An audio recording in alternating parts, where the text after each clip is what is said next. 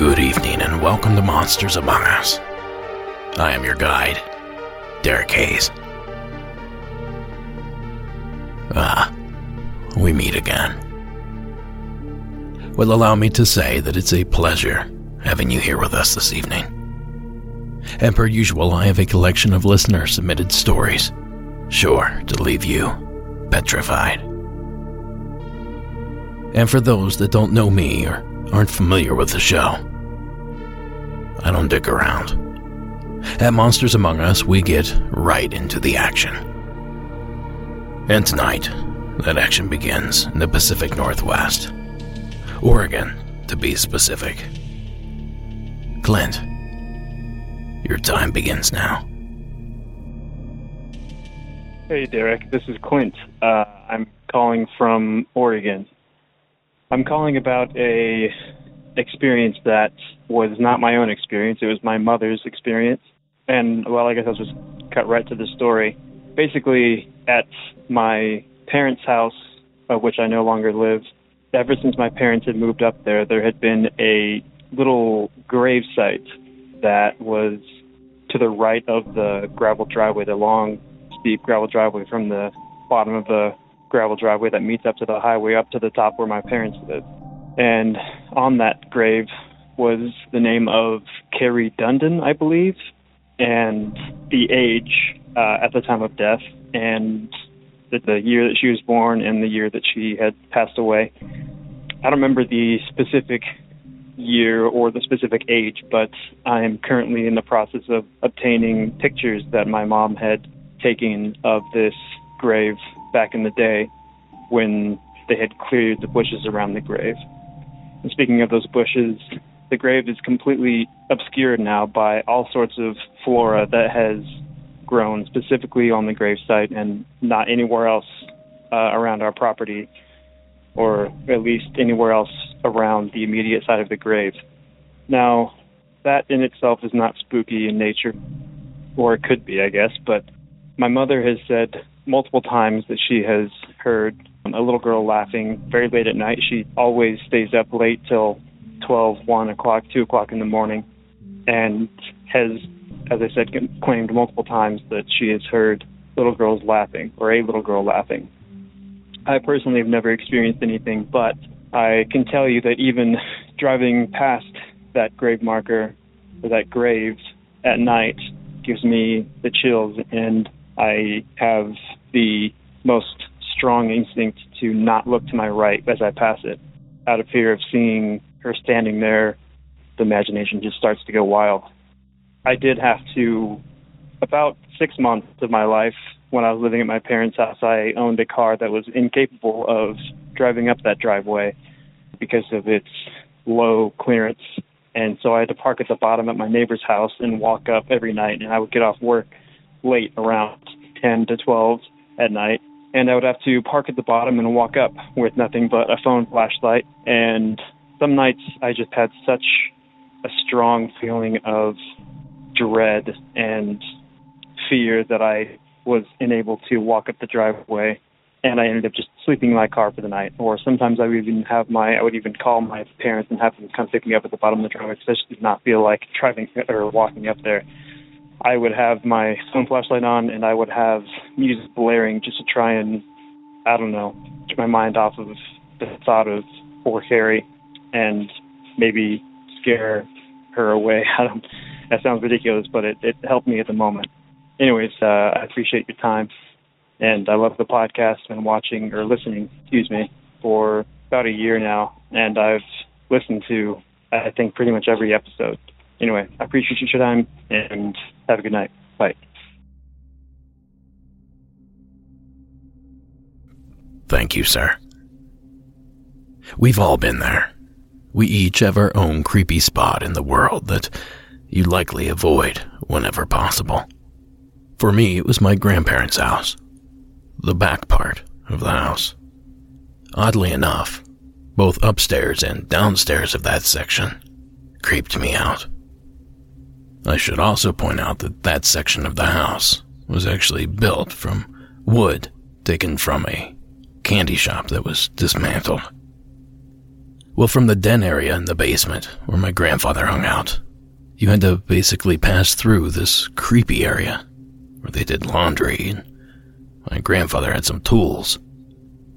You had to pass back through that way to get upstairs. And I remember one time being creeped out, so I crawled out a window and walked around the house. Now mind you, this was probably 10 p.m., pitch black outside. I did all that just to avoid it. Now my dad gave me a hard time when he found out about that.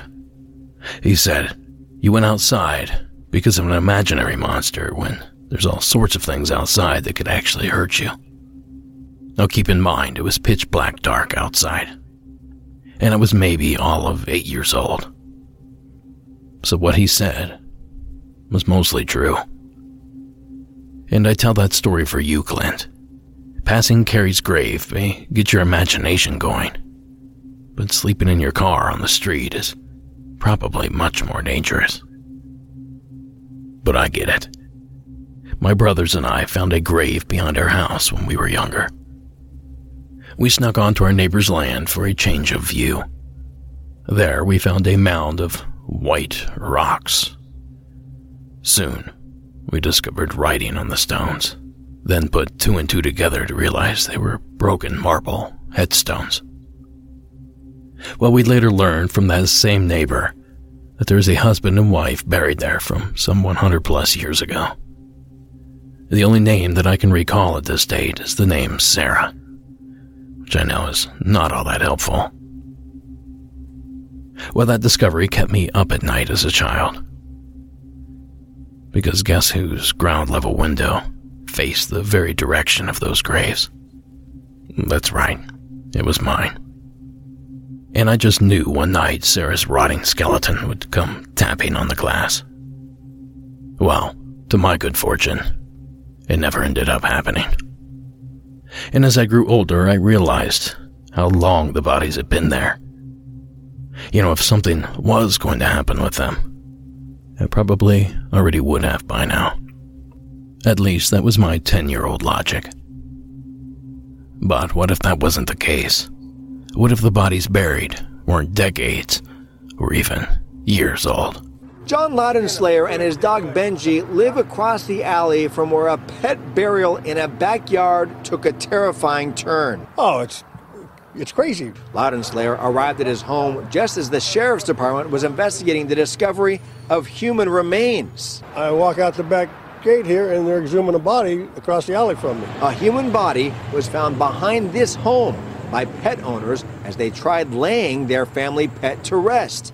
The sheriff's department is waiting for the coroner's report to identify the remains, then determine how the person died and whether a murderer is on the loose. The body was likely buried recently. It's not something that has been buried there for 10, 15, 20 years. So it probably is closer to a matter of months rather than years. Now that clip comes courtesy of CBS News 13 out of Sacramento. And could you imagine? It's one thing knowing that they're there, knowing someone's buried down there. But it's another to discover a grave you didn't know existed. Now the only thing I can think of that might be worse than that is if the grave was missing altogether. It was here, deep in these woods, a burial site from the 1800s where someone decided to single out one woman and dig deep into her grave. Everything's gone. There's no bones. Everything has been taken. The marker near her gravesite shows Mary Chapman died in 1838, and for nearly 200 years her body lie here in this Big Beaver field, now woods. I walked my dog up in this area, and I noticed 2 weeks ago that somebody had dug a grave up. So Hogel and her son called police. I've dug plenty of hole, and this is real tough ground.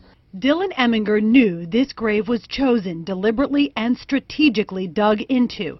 The state police agreed and tell me they are now investigating the discovery. In a best case scenario, they were trying to, get a gold tooth or something like that. What's the worst case scenario? It's creepy. Creepy and disturbing, in particular with Halloween approaching. Who steals a body from 1838? If you know anything about Mary Chapman, her history, or why someone may have dug her grave, or who that person may be, you're asked to call the state police here in Beaver County. Now, that tragic and unsettling act was committed in Big Beaver, Pennsylvania, and comes courtesy of WTAE, ABC News 4, out of Pittsburgh. And without getting gruesome, I seriously doubt there was much of a skeleton left to steal after some 200 years. So I guess the moral of the story here, Clint, is that things could always be worse. Thanks again for sharing your experience. Now, if you have a call that you think is perfect for the program, give our toll-free hotline a call at 1-888-608-NIGHT. That's 1-888-608-6444. Now let's make our way to the land where the football fields are blue and the potatoes are world famous. Please welcome Chad from Idaho to the program. How's it going, Derek? Hope you're doing well. Enjoyed the podcast since I found it, I don't know, a year or so ago. So listening to the first few episodes, I realized I was going to have to call in eventually, submit my story. So I guess that's what this is. When I was growing up, I guess you could say I was a skeptic, kind of still am, see it to believe it type of person. When I was in college, it was my last semester in school, October 2010. Attended a college called Salisbury University, located on the Delmarva Peninsula, which is in between the Chesapeake Bay and the Atlantic Ocean, pretty much middle of the East Coast. Just for context, there's a few military naval stations or air stations in that area. I mean, obviously Annapolis is there, the Academy. Patuxent is another naval air base on the southern end of the Chesapeake Bay in Maryland. Then you also have the Norfolk, all the different facilities down there, whether it's Navy or Air Force, Marines, whatever it is down in that part of the country. And then there's also the Wallops Flight Center, which is a NASA facility. I think they do a lot of satellite launching and stuff like that out of there. And that's on the eastern shore of Virginia. So where this took place was on Assateague Island. It's a national seashore and state park, kind of right on the border of Maryland and Virginia on the Atlantic Ocean. And I had a permit on my truck at the time where we could take it out and drive it on the sand. So we would do that a lot. When it wasn't summertime, I would still go out and go fishing or whatever, hang out, look at the stars in the evening if there wasn't anything else going on. So that was one of these nights we went out there. Like I said, this was October in 2010. And we had a couple of fishing rods out, and we were kind of just sitting around, hanging out in the back of the truck, looking at the stars. And these two orange lights appeared. And I could tell they were higher than what would be on the surface of the water. And growing up in that area with the airports in D.C. and Baltimore and just all the air traffic around, you get familiar with what a typical light configuration is on a helicopter or airplanes and stuff like that. And these lights were a bright orange, like the color of a flame. And they really just came out of nowhere, and they were sitting there just slightly above the horizon. I couldn't really tell how far out they were, so given a size would be just a guess, not having any real judging on the distance. And it went from 2 to 3 to 4 to 6. These other balls of light would turn on, and they would move around, sometimes in a circular pattern. And it seemed like 3 would be together doing one thing, and the other 3 would kind of repeat it or respond to it. And they would move back and forth. And as this played out, I was sitting there with the girl I was dating at the time, and I don't remember having a conversation about it. I mean, I know we were both kind of in awe of what was happening. And almost as quickly as they appeared, they went out one by one till they were all gone. They didn't really move really fast over a great distance, but there was really abrupt movement, and they would stop and hover, I guess, for lack of a better term, but then they would zip a decent ways, again, trying to judge distance and stuff without knowing how far away they were. It's just a guess, but it was definitely something that wasn't an aircraft that I have ever seen before or since. Didn't do a whole lot of research at that time. Didn't know really what to think about it, honestly. And in the last few years with things being released by Department of Defense and just how more common, I guess, these reports are, maybe with the number of people with cameras in their pockets and stuff now. I've come across a few other sightings and even heard some on your show that are pretty similar to what I saw. And even looking into the ones there on the East Coast, it seems like down along North Carolina, there's some that are called the Cape Lights. There's a video I found, and that's probably the closest thing that I've seen to what we saw there on Assateague Island that night. So, pretty interesting. Still somewhat of a skeptic, but there's definitely more going on than we're aware of, so I'll leave it at that. Thanks for the show. Thanks, Chad. Those long-distance sightings can be quite frustrating. Like he said, it's very hard to judge distance. But despite all that, I can't shake the feeling that Chad might be describing aerial flares. I know. That's always the excuse. But the description of the color, shape, and the fact that they appeared one by one are all telltale signs of military flares dropped from aircraft. And the fact that it took place out over open ocean also helps support that theory. But I will admit, I am hung up on one detail. Flares don't typically move, other than being gently lowered to the ground by their individual parachutes. So if a flare can't move that way, what else could? Well, I suppose that's why they call it an unidentified flying object. Thanks again, Chad, for calling in.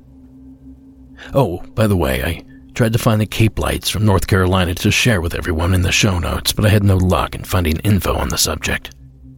So, Chad, if you have something to share, please send it my way and I'll be sure to post it. So, you guys have any interest in hearing a really weird one? Michael, go ahead and freak them right on out. Hello, this is Michael again from McAllen, Texas. This story is about little people and my encounter with one. So it was about 11 o'clock at night, and I had been working at a shoe store, the Payless shoe store near my house. And at the time, I didn't have a vehicle. Gosh, the year's about probably 1999 or something. And my friend, there was a long day at work, and he took me home. And we're sitting there talking, and he's looking towards me, and I'm looking towards him. And I had already noticed a little kitten in the driveway, and it was maybe about, 3 feet from the passenger door. And he's like, "What is that?" And I'm like, "Oh, it's a cat. It's a kitten." He's like, "Yeah, but what is it playing with?" So I turned over, looked through the window, and sure enough, the kitten is sitting on the haunches, and he's doing that in the hand thing, like he's playing with the arm or something. And I see something under his paw. I mean, this is a kitten, so it's small. And I'm like, "Roll down the window." So I rolled down the window, and then whatever this thing was, the little person, and I'm talking about like action figure size, turns around and looks at us both. Like he turns to look over its shoulder, and then casually starts walking away. And the cat just, I don't even remember at that point. I know the cat was in the picture somewhere, but I was just focusing on this thing walking away. And it walks towards the hurricane fence with the holes, and puts one leg inside the hole, and then kind of like puts his hands on top of him, and kind of shimmies his body through and keeps walking.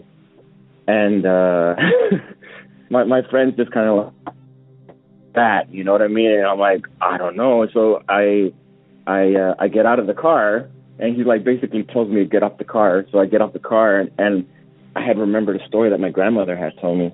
So I'm like, oh, I need to catch this thing. But at that point, it had already like gone into the neighbor's yard, and I could hear it scurrying away in the leaves. So I told my grandmother about it the next morning. She's like, "Oh yeah, remember I told you your aunt caught one once?" And I'm like, "Yeah, I remember." She's like, "Yeah, your aunt caught one once, and she kept it in a jar, and then one day it just disappeared. Like she came to feed it or look at it or something, it just wasn't there anymore." And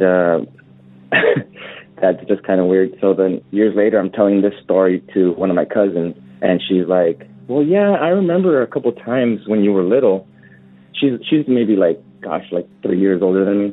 So she says that I was like maybe 5 or something, and she was like 7 or 8. And she had come over to play with my new toys. and that I was upset. She's like, yeah, I remember it clearly because you were so upset, and I wanted to play with your toys, but you wouldn't let me because the little people had taken one of them. Yeah, so that's my little person story, something like that. We're talking about something about, gosh, like maybe 5 inches tall. So that's my story, guys. So. Thanks, Michael.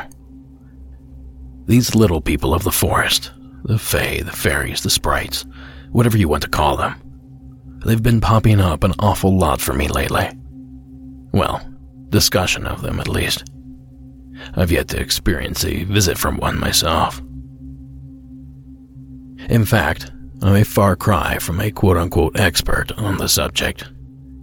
But what I can tell you is that they're seen all over, primarily here in California. And some have suggested that they may be responsible for the many national park disappearances reported over the past few decades. And still others claim that they'll give you safe passage in exchange for food or gifts. And like several other such mysteries here in the United States, there's a plethora of different tribes and bands of Native Americans that share similar stories. I've personally heard legends from the Cherokee, Crow, Creek, and Apache tribes. The stories are too long to share here, but I've linked to an example of each of those people's stories in the show notes. Now, I'm still collecting information on these sightings, Michael. Perhaps one of these days we just might uncover the truth. Until then, thanks for sharing your experience. Now I have several more stories to fire off here this evening, so I'll speed through this really quickly. Do me a big solid and go to Monsters Among Us Podcast /shop and pick up some merchandise. When you do so, you help support and represent the show. And of course, spread the word. And I don't have to say how much I appreciate it, but I just did. Okay then, let's venture to Vermont, where Amanda has a spooky one waiting for us. Hi, Derek. My name's Amanda. I am a new listener to your podcast. I was actually looking for some Dave Paulides Missing 411 podcasts, and I found yours, and I got really sucked into it. I started a couple weeks back, and I went back to season 1, episode 1, and I heard your Lake Champlain Champ podcast episode, and that really floored me because I am a native Vermonter. I live in a town called Milton, and it borders Lake Champlain, so we're there all the time. I haven't seen Champ, but I still hope to someday. Anyway, this is more of a ghost story, I guess.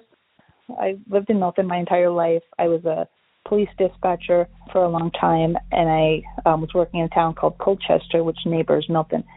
And I thought I wanted to be a police officer, so I was kind of following that direction. And one of my coworkers was actually the chief of Milton Rescue, and he kind of suckered me into joining. He thought it'd be good for my resume, blah, blah, blah. And I was like, all right, fine.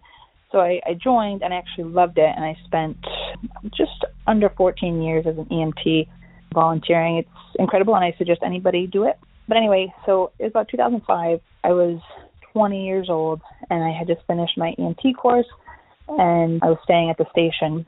A lot of agencies in Vermont are volunteer, so they're just local folks in your community who cover these calls, not so much the full paid, full staff, so a lot of people respond to the station from their homes. And when you're new, you kind of stay at the station. And so I was staying at the station. It was my first night alone there. My crew had all left and gone home, and I was there by myself, and I kind of thought it was pretty cool because, you have some other responsibilities being the first one at the station. So I was excited. I was kind of shutting down the station, locking all the doors, turning off the lights and stuff, getting ready for bed. And so there's like 2 ambulance bays and a main floor where we do our training, and we have our table and kitchen and stuff. And upstairs is more like storage and sleeping quarters. There's a couple of recliners and really old futons, really lumpy old futons, and they're covered in this blue corduroy kind of material, and they probably were never washed. But so anyway, I was getting ready for bed. I turned off the lights. I was watching TV on this old Zenith from the 90s TV, and I don't remember what I was watching, but I finally got tired enough. I was excited. I thought maybe a call would come, but I was too excited to sleep, so I was trying to watch TV to fall asleep.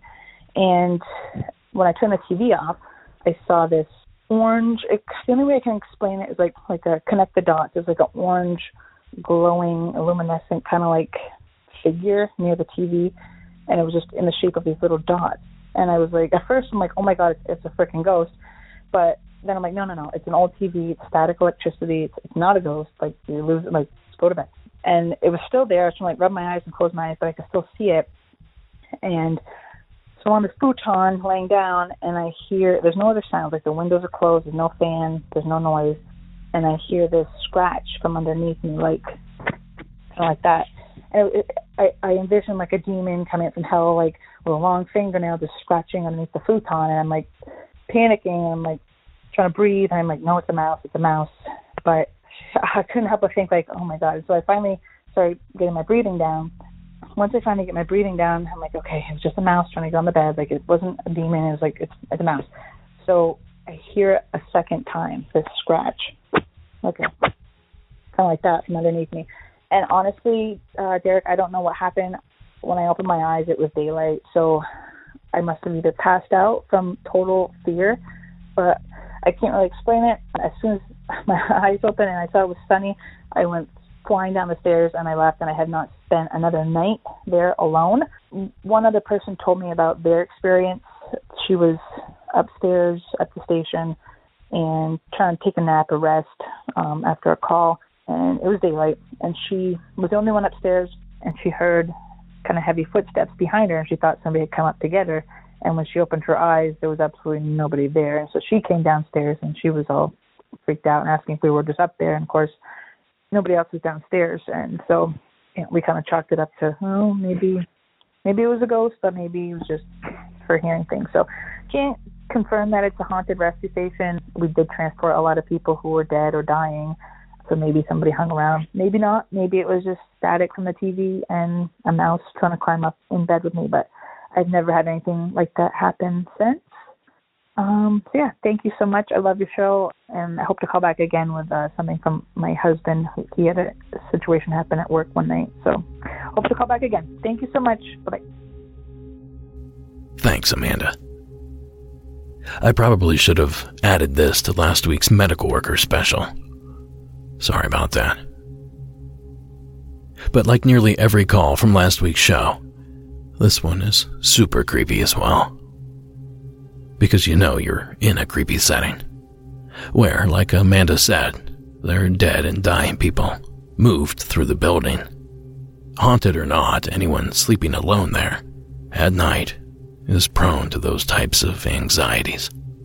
And yet another example of certain energies sticking around in these traumatic medical experiences. Whatever it is, we thank you, Amanda, for sharing it with us. Tonight's show is brought to you by SaneBox. As you may imagine, I get a lot of emails. The fact is, we all do. Inbox zero is a thing of the past. We're all so overwhelmed with emails, it's no longer about responding to everything. It's about responding only to the important things, the messages that just can't wait. And that's where SaneBox comes in. Think of it as an EMT for your email.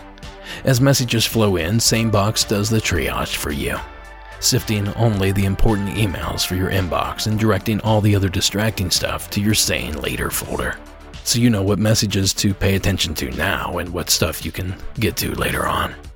It also has useful features like the Sane Black Hole, where you can drag messages from annoying senders you never want to hear from again, and Sane reminders to ping you if someone hasn't replied to your email by a certain date.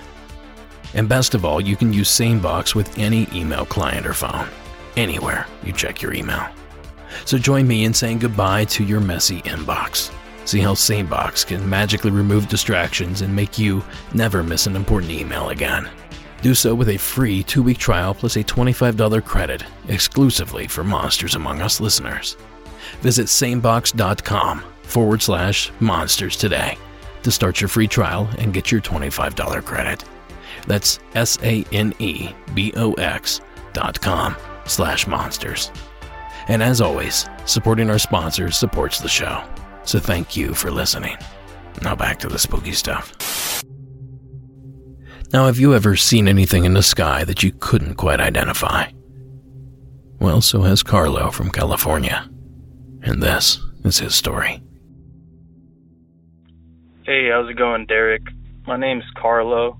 I'm originally from Alameda County, California, which is where this event took place. So a little bit of background. This was around 2016 to 2017. Me and my friends were fresh out of high school, and the semester before going to our community college / jobs or whatever. So we were just, hanging out every night. And one of the things we would do often was go to the skate park. And this was in Union City, specifically in Alameda County, at the Union City Skate Park. And we would go there 4 nights a week on average, probably, and just, skate around for an hour or so until somebody said, hey, let's go smoke some pot or whatever. So, we were there all the time, which is what makes what I'm about to tell you even weirder, which was basically, you'd be skating around, you get winded, and no one's in the skate park at nighttime, so I like to just pick a nice flat piece of ground and just lay on the cool concrete, catch my breath. And one time I was doing this, I was always staring up at the sky, and this particular time, it was summer, so it was pretty clear skies, not a lot of clouds, and I was able to see the stars pretty decently for such an urban area. And there was several lights in the sky that were brighter. I don't know if they were brighter or larger or whatever, but for whatever reason, they kind of caught my attention more so than, I guess, the surrounding background lights. And it appeared to start moving. And first I was like, it could just be my eyes, it could be a satellite, it could even be a planet or whatever, some type of astral body I'm not aware of. So, I studied it and I brought it up to my friends, and there was at least 5 of us there at any given time. And sure enough, these lights continued to move, but not linearly and not at a constant speed. So it would be sitting in one place, zip across east, west, north, south, whatever direction. It would go in all directions, actually.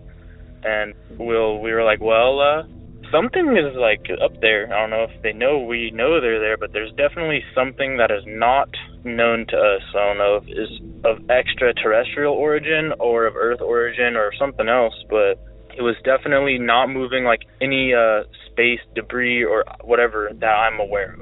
And this was not an isolated incident, and it happened quite often, actually. We'd go, like I told you, we'd go there almost every day of the week, and almost every time we went, we would see them.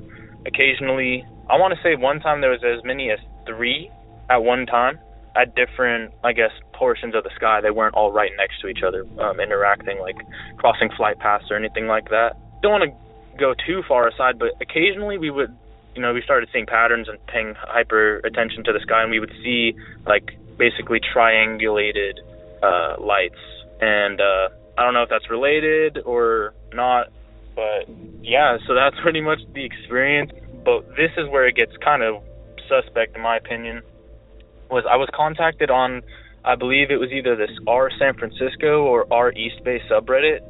I'm a pretty active lurker on Reddit. I don't post a lot myself, but I'm always spending way too much time on there than I should.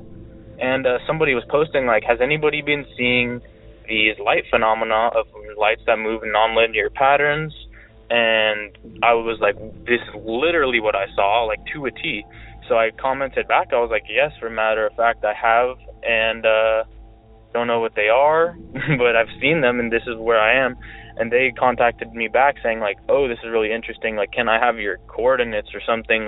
They were basically trying to, hone in on where this phenomenon was going on. And that's when I kind of decided that I didn't really want to be involved further in that investigation. I'm by no means a skeptic. I try to think logically, but I'd say I have an active imagination, and I can tend to make myself paranoid. So I decided it was probably in my best interest to not pursue any further information about those lights.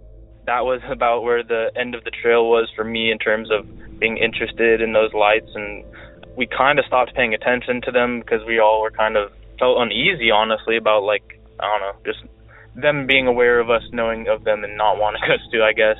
Yeah, that's pretty much it.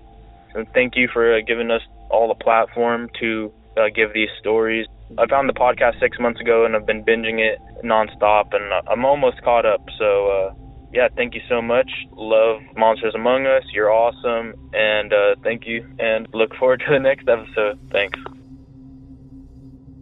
Now, I haven't a clue what this collection of lights is, But I can tell you I probably have a dozen or two experiences just like it, submitted from all over the country.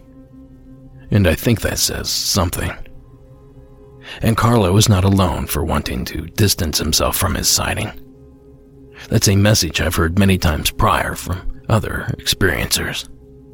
It seems things get a little too weird, just a little too fast. Despite how strange Carlo feels, he was still brave enough to call in, and for that, we thank you. Now, like the merch announcement, I'll do my best to make this one brief as well. Hey, Patreon folks, I'll be dropping a brand new episode in the next week and a half, so be on the lookout. Now, if you're not on Patreon, drop what you're doing right now. Go to patreon.com/Monsters Among Us podcast and sign up for $4 measly bucks. I get my cut, which is a couple bucks, and you get 50 bonus episodes and a lot more bonus content. Okay, that wasn't brief at all, but I feel better knowing it's out of the way, because we're going to need a clear mind to process this final slate of calls. And kicking us off is a quick doppelganger story. Please join me in welcoming Vince from Illinois to the program. Hey, Derek, this is Vince from Illinois. Just listened to episode 17 in season 8, or I am listening to it, and I just came across Miguel's story talking about doppelgangers. Well, as I said, my name is Vince, but on my original birth certificate, I am Vicente. Throughout the years, since about like 2000, I would say 2008, 2009, I have had multiple people come up to me throughout the years, I'd say about 6 or 7 different times, saying, oh, I saw you here, I saw you there. A couple of them were like friends, or I've become friends with them. We met in social situations, and, the friendship evolved from that. But other times, like, it'd been strangers. Some of them were like, oh, you helped me, my car got stalled, and you helped me push it off the side of the road or whatever, get out of traffic. A couple of them have been, like, super angry, like I did something horrible to them. And Miguel talks about how he named his doppelganger Vicente.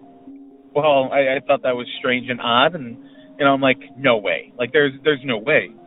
And then he said that he's like 6'3", and I'm like, nope, that's definitely not it, because I am definitely not 6'3", so there's no way anybody would ever be able to confuse the two of us. But he also mentioned that he has a beard, and I usually wear a beard, so, there's something. So maybe they're not seeing the height, but I just thought that was really odd, really strange, and just wanted to make that connection. So I'm going to keep listening, and I'm kind of scared that I'm already almost caught up with the seasons, because I'm enjoying binging, and it's going to kill me to have to wait for more content to be released. So I'm definitely going to hop on that Patreon subscription very soon here. Anyway, thanks. Like I said, you'll be getting a handful of stories via various recordings in an email, probably within the next couple of days. I guess it doesn't really matter, because I think you're still on your break right now. So, again, as I mentioned before, love the podcast. Love how it's going. The roundtable is just previous. I think they're hilarious. I'll talk to you later. Thanks. Thanks, Vince, for calling in. Well, the coincidences continue, because Miguel called back with another doppelganger experience. Hey, Derek. This is Miguel O'Hara again. Hey, you're not going to believe this, but I actually just yesterday, or 2 days ago, had another doppelganger story told to me. So, like 2 days ago, I was in this elevator, and this lady walks in. She was from, like, some Caribbean country. She has a really strong accent. And so I'm running up with this elevator with this lady, and the lady kind of side-eyes me, and I'm like, that's weird. And then, she's like tapping her chin and whatever, and I'm like, okay, so what's happening? And all of a sudden, she turns around, and she's like, thick Caribbean accent, do you have a twin? And I'm like, no, why? And he's like, oh, maybe I saw you or whatever, right? And And I'm like, when was this? And she's like 2 weeks ago. And I'm like, where? New York City? And I'm like, no, it's there. And so I'm like, okay, so I told her, like, okay, so you're like the sixth person to tell me this. What does this guy look like? And she's like, well, you know, he's about your height, looks just like you, and maybe he's a little bit thinner. Were you thinner before, like maybe a year ago or something? And I'm like, no, this is my weight, you know. But I thought you said it was 2 weeks ago. No, it was 2 weeks ago. I saw him. He was like in his building, and he was like some sort of manager or something. And she obviously knew the dude enough to, you know, when she saw me, she's like, do I have a twin? And I was like, no, I don't. So, you know, I tried to ask the lady, hey, do you have a picture of this guy? You know, do you know him a lot? It's like, oh, no, I only went there for a couple hours or whatever. And then she's like, but you're joking, right? You don't have a twin? I'm like, nope, don't have a twin. But I did say, like, you know, but there is this guy apparently that exists who I call Vicente, who is my doppelganger, and you must have run into him. So, anyways, I just thought it was weird. You know, here's another person telling me about this damn guy that looks just like me, except he's thinner apparently.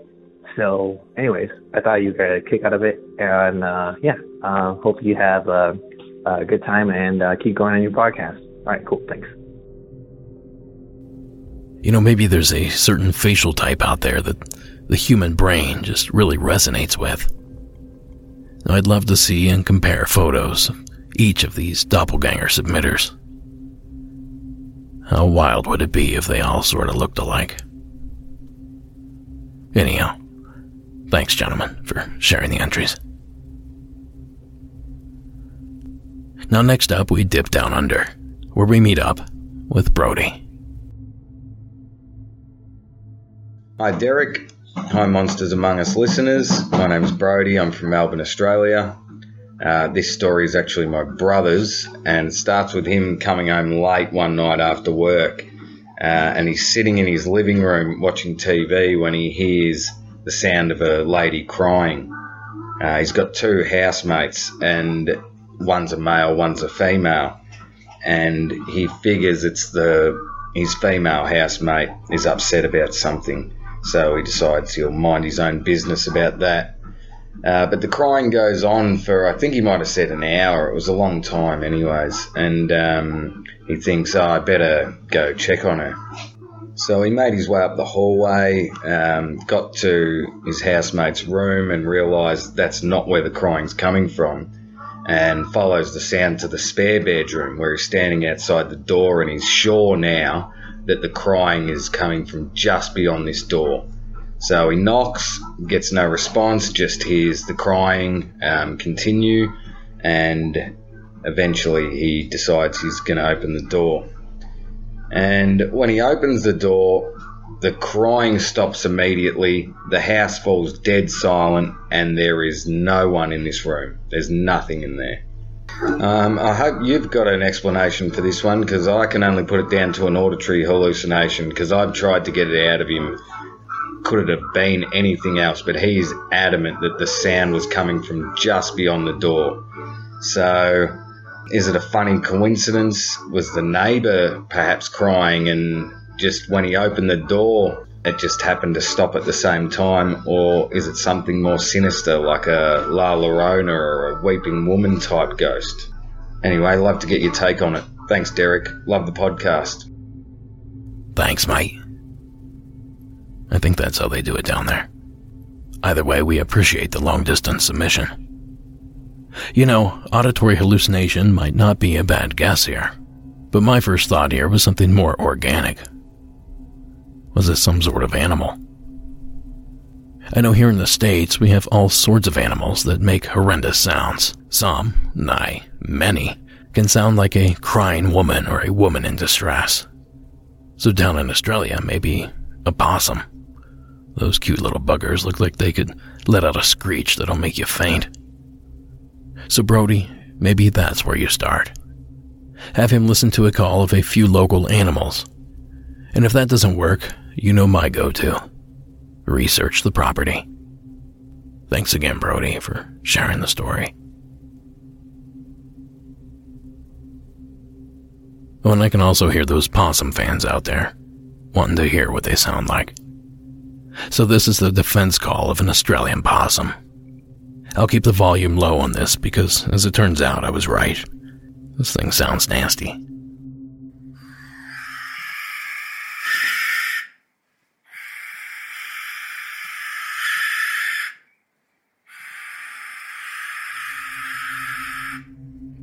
Ooh, he's angry.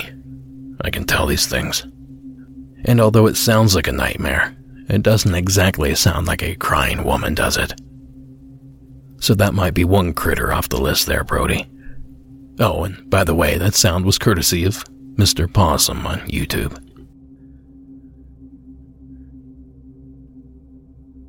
To close this thing out, we end where we began. The Pacific Northwest.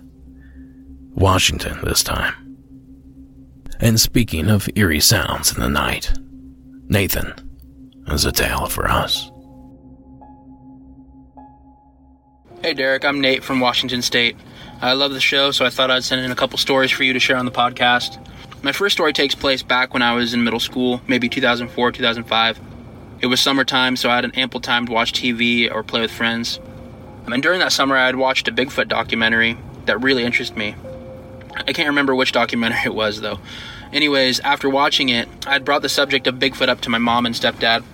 My stepdad had told me that he had an experience with Bigfoot up in northeast Washington, in the Colville area, specifically the Spruce Canyon area. He had worked up there years ago, and one weekend he was fishing on a secluded lake, and it started getting dark, and all of a sudden an ape-like womanish scream started happening all around him, and then rocks started to be thrown at him. Needless to say, he was spooked.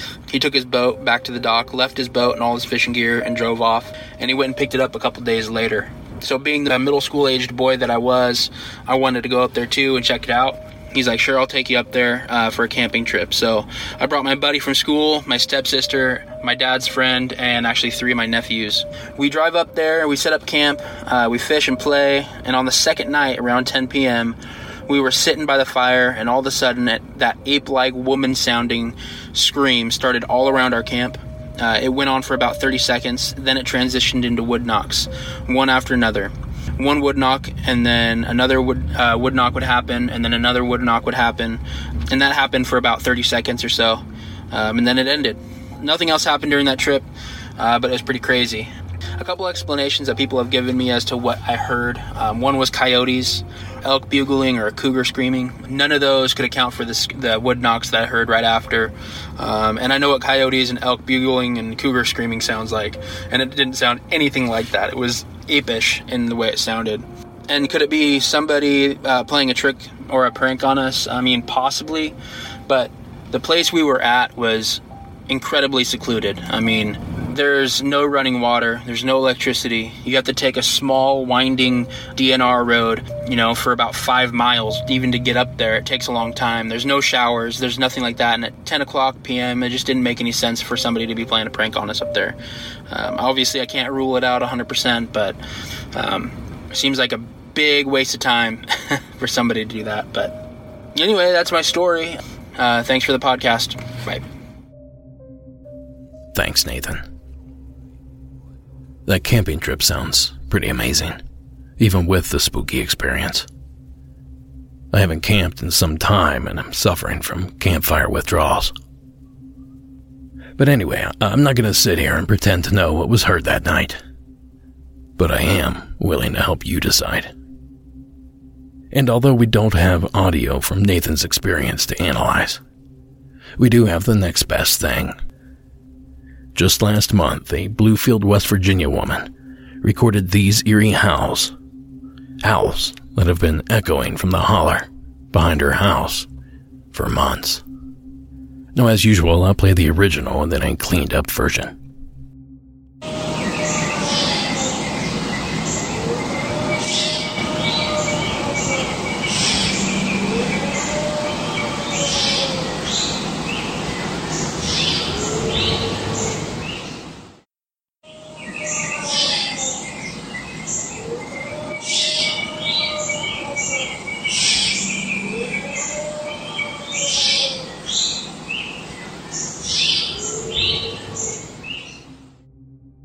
Now, regardless of what that is, That sort of sound will make your bones quiver if you hear it off in the distance. And I should add that the woman that captured the footage also claimed to find trees and shrubbery in weird formations. Formations she and researchers seem to believe to be stick structures of some sort, a commonly reported sign of these supposed creatures. Well, I can't help but wonder if both Nathan and this unidentified witness heard the exact same thing. Bigfoot hunters. Now, if you think about it, it makes good sense. What is it a majority of these squatchers do? They go out into secluded, forgotten parts of the forest. They pound on some trees and howl into the night, eagerly awaiting a response. So is it that far-fetched to propose that that could be the origin of each set of sounds? But I hear some of you out there hip to Bigfootery. You're out there grumbling. You're saying, sure, that checks out for Washington State, but how many people are looking for Bigfoot in West Virginia? And to that I say, valid point. But also to that, I have an answer. A sighting from a man named Billy Humphrey back in 2019 just might be the catalyst that got this whole thing going. On October 21st, 2019, local coal miner Billy Humphrey says he and his wife saw Bigfoot lurking in the woods near their home in Denise. When he got completely out of sight, he let out a call like a hoot, almost like a woo. Humphrey also discovered extremely large footprints. This measures 16.5 by 10 inches wide, which would show, when we explain the size of this thing, this right here is proof of how big he was. Along with large footprints, Humphrey says the size of the figure he saw was something that he has never seen before. So as he turns to walk off, his hand, this arm, was so long that it was close. I mean, it had to be around his knee area even as he slumped. And his forearms, his arms, his chest, I mean, this thing was just absolutely massive. Humphrey says that before the incident, he had ridiculed such claims, but now is a believer. So all I can tell any viewer listening to this, that they're 100% real. Nobody can tell me that I did not see something walk off, that my wife did not see something walk off. I mean, that's all I got to say. He's real. He's 100% real. And he's in West Virginia. Now that clip is property of WOAY, ABC News 4 out of Bexley and Bluefield. That's right, the same West Virginia town in which the howls were recorded. It turns out the sighting and the recording location, are about an hour and 20 minutes drive from one another.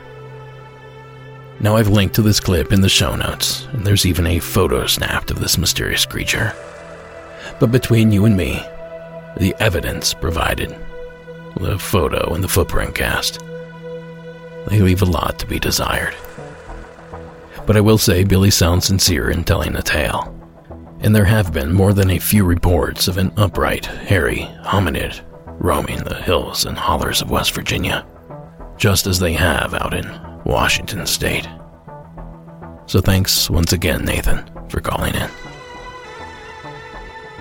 And that's going to do it for this episode.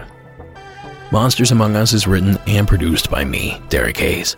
Additional support is provided by Sarah Carter Hayes and Addie Lloyd. All audio used in this production is done so under the protection of fair use. Keep the party rolling by following us on social media.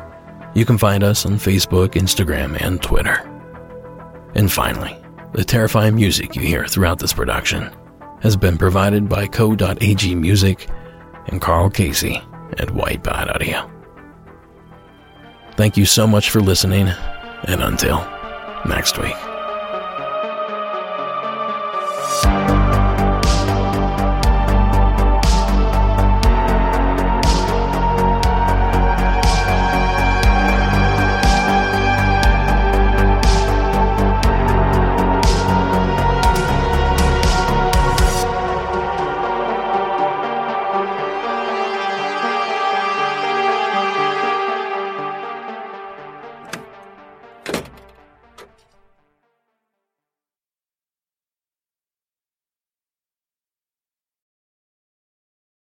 Well, wouldn't you know?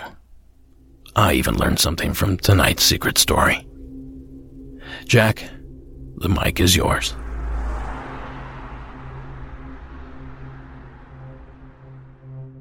Hey, this is Jack, driving a truck, traveling all over the U.S. Had a little piece of interesting information for you about Season 4, Episode 18, where you were talking about gremlins. Now, an interesting piece of information about people's belief in gremlins, it's not limited to aircraft. Gremlins are a very, very high valued belief in the motorcycle community. As a matter of fact, with motorcycles, people will traditionally have what's called a gremlin bell.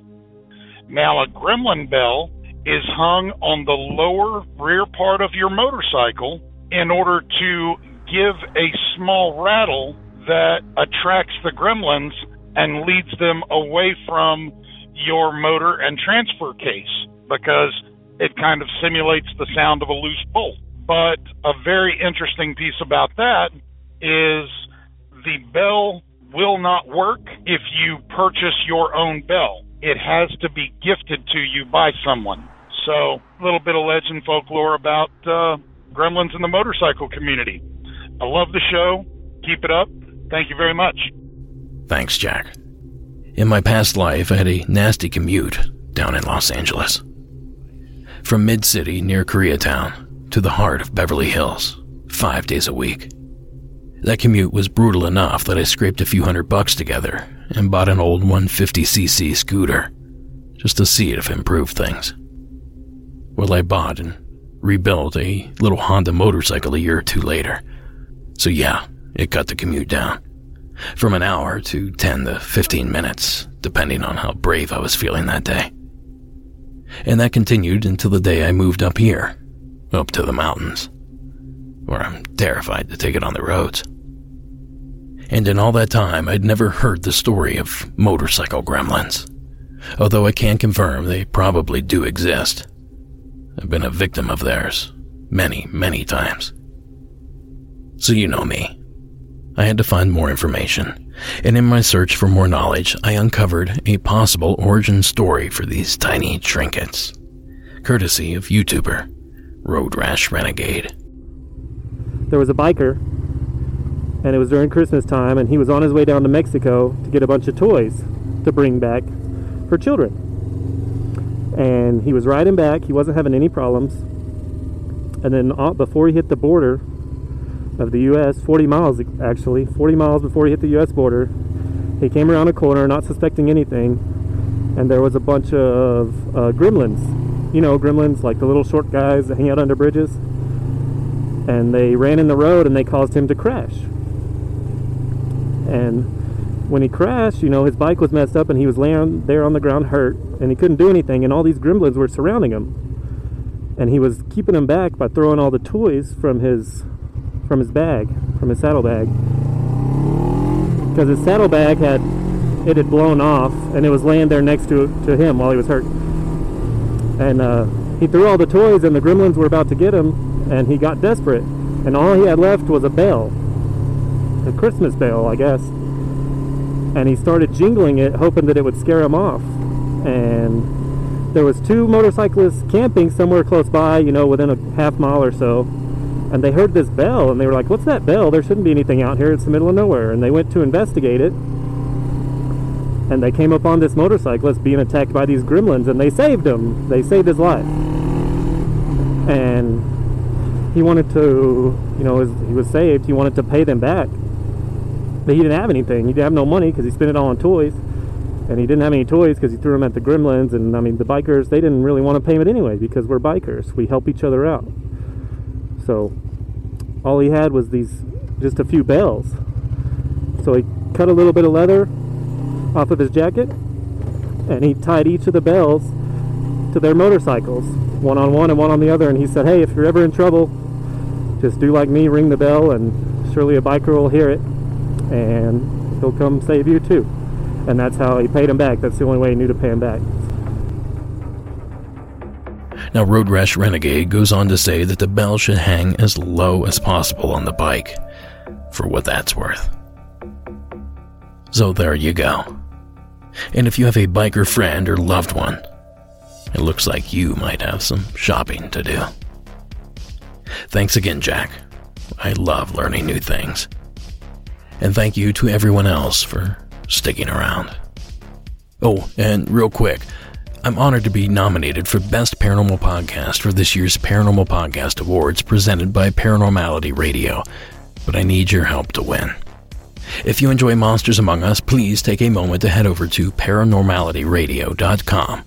Click on the black rectangle that says Paranormal Podcast Awards Voting, and cast your vote for MAU under Best Paranormal Podcast. Voting ends September 30th, and I appreciate your support so much. And on that note, thanks again for sticking around. Have a good night.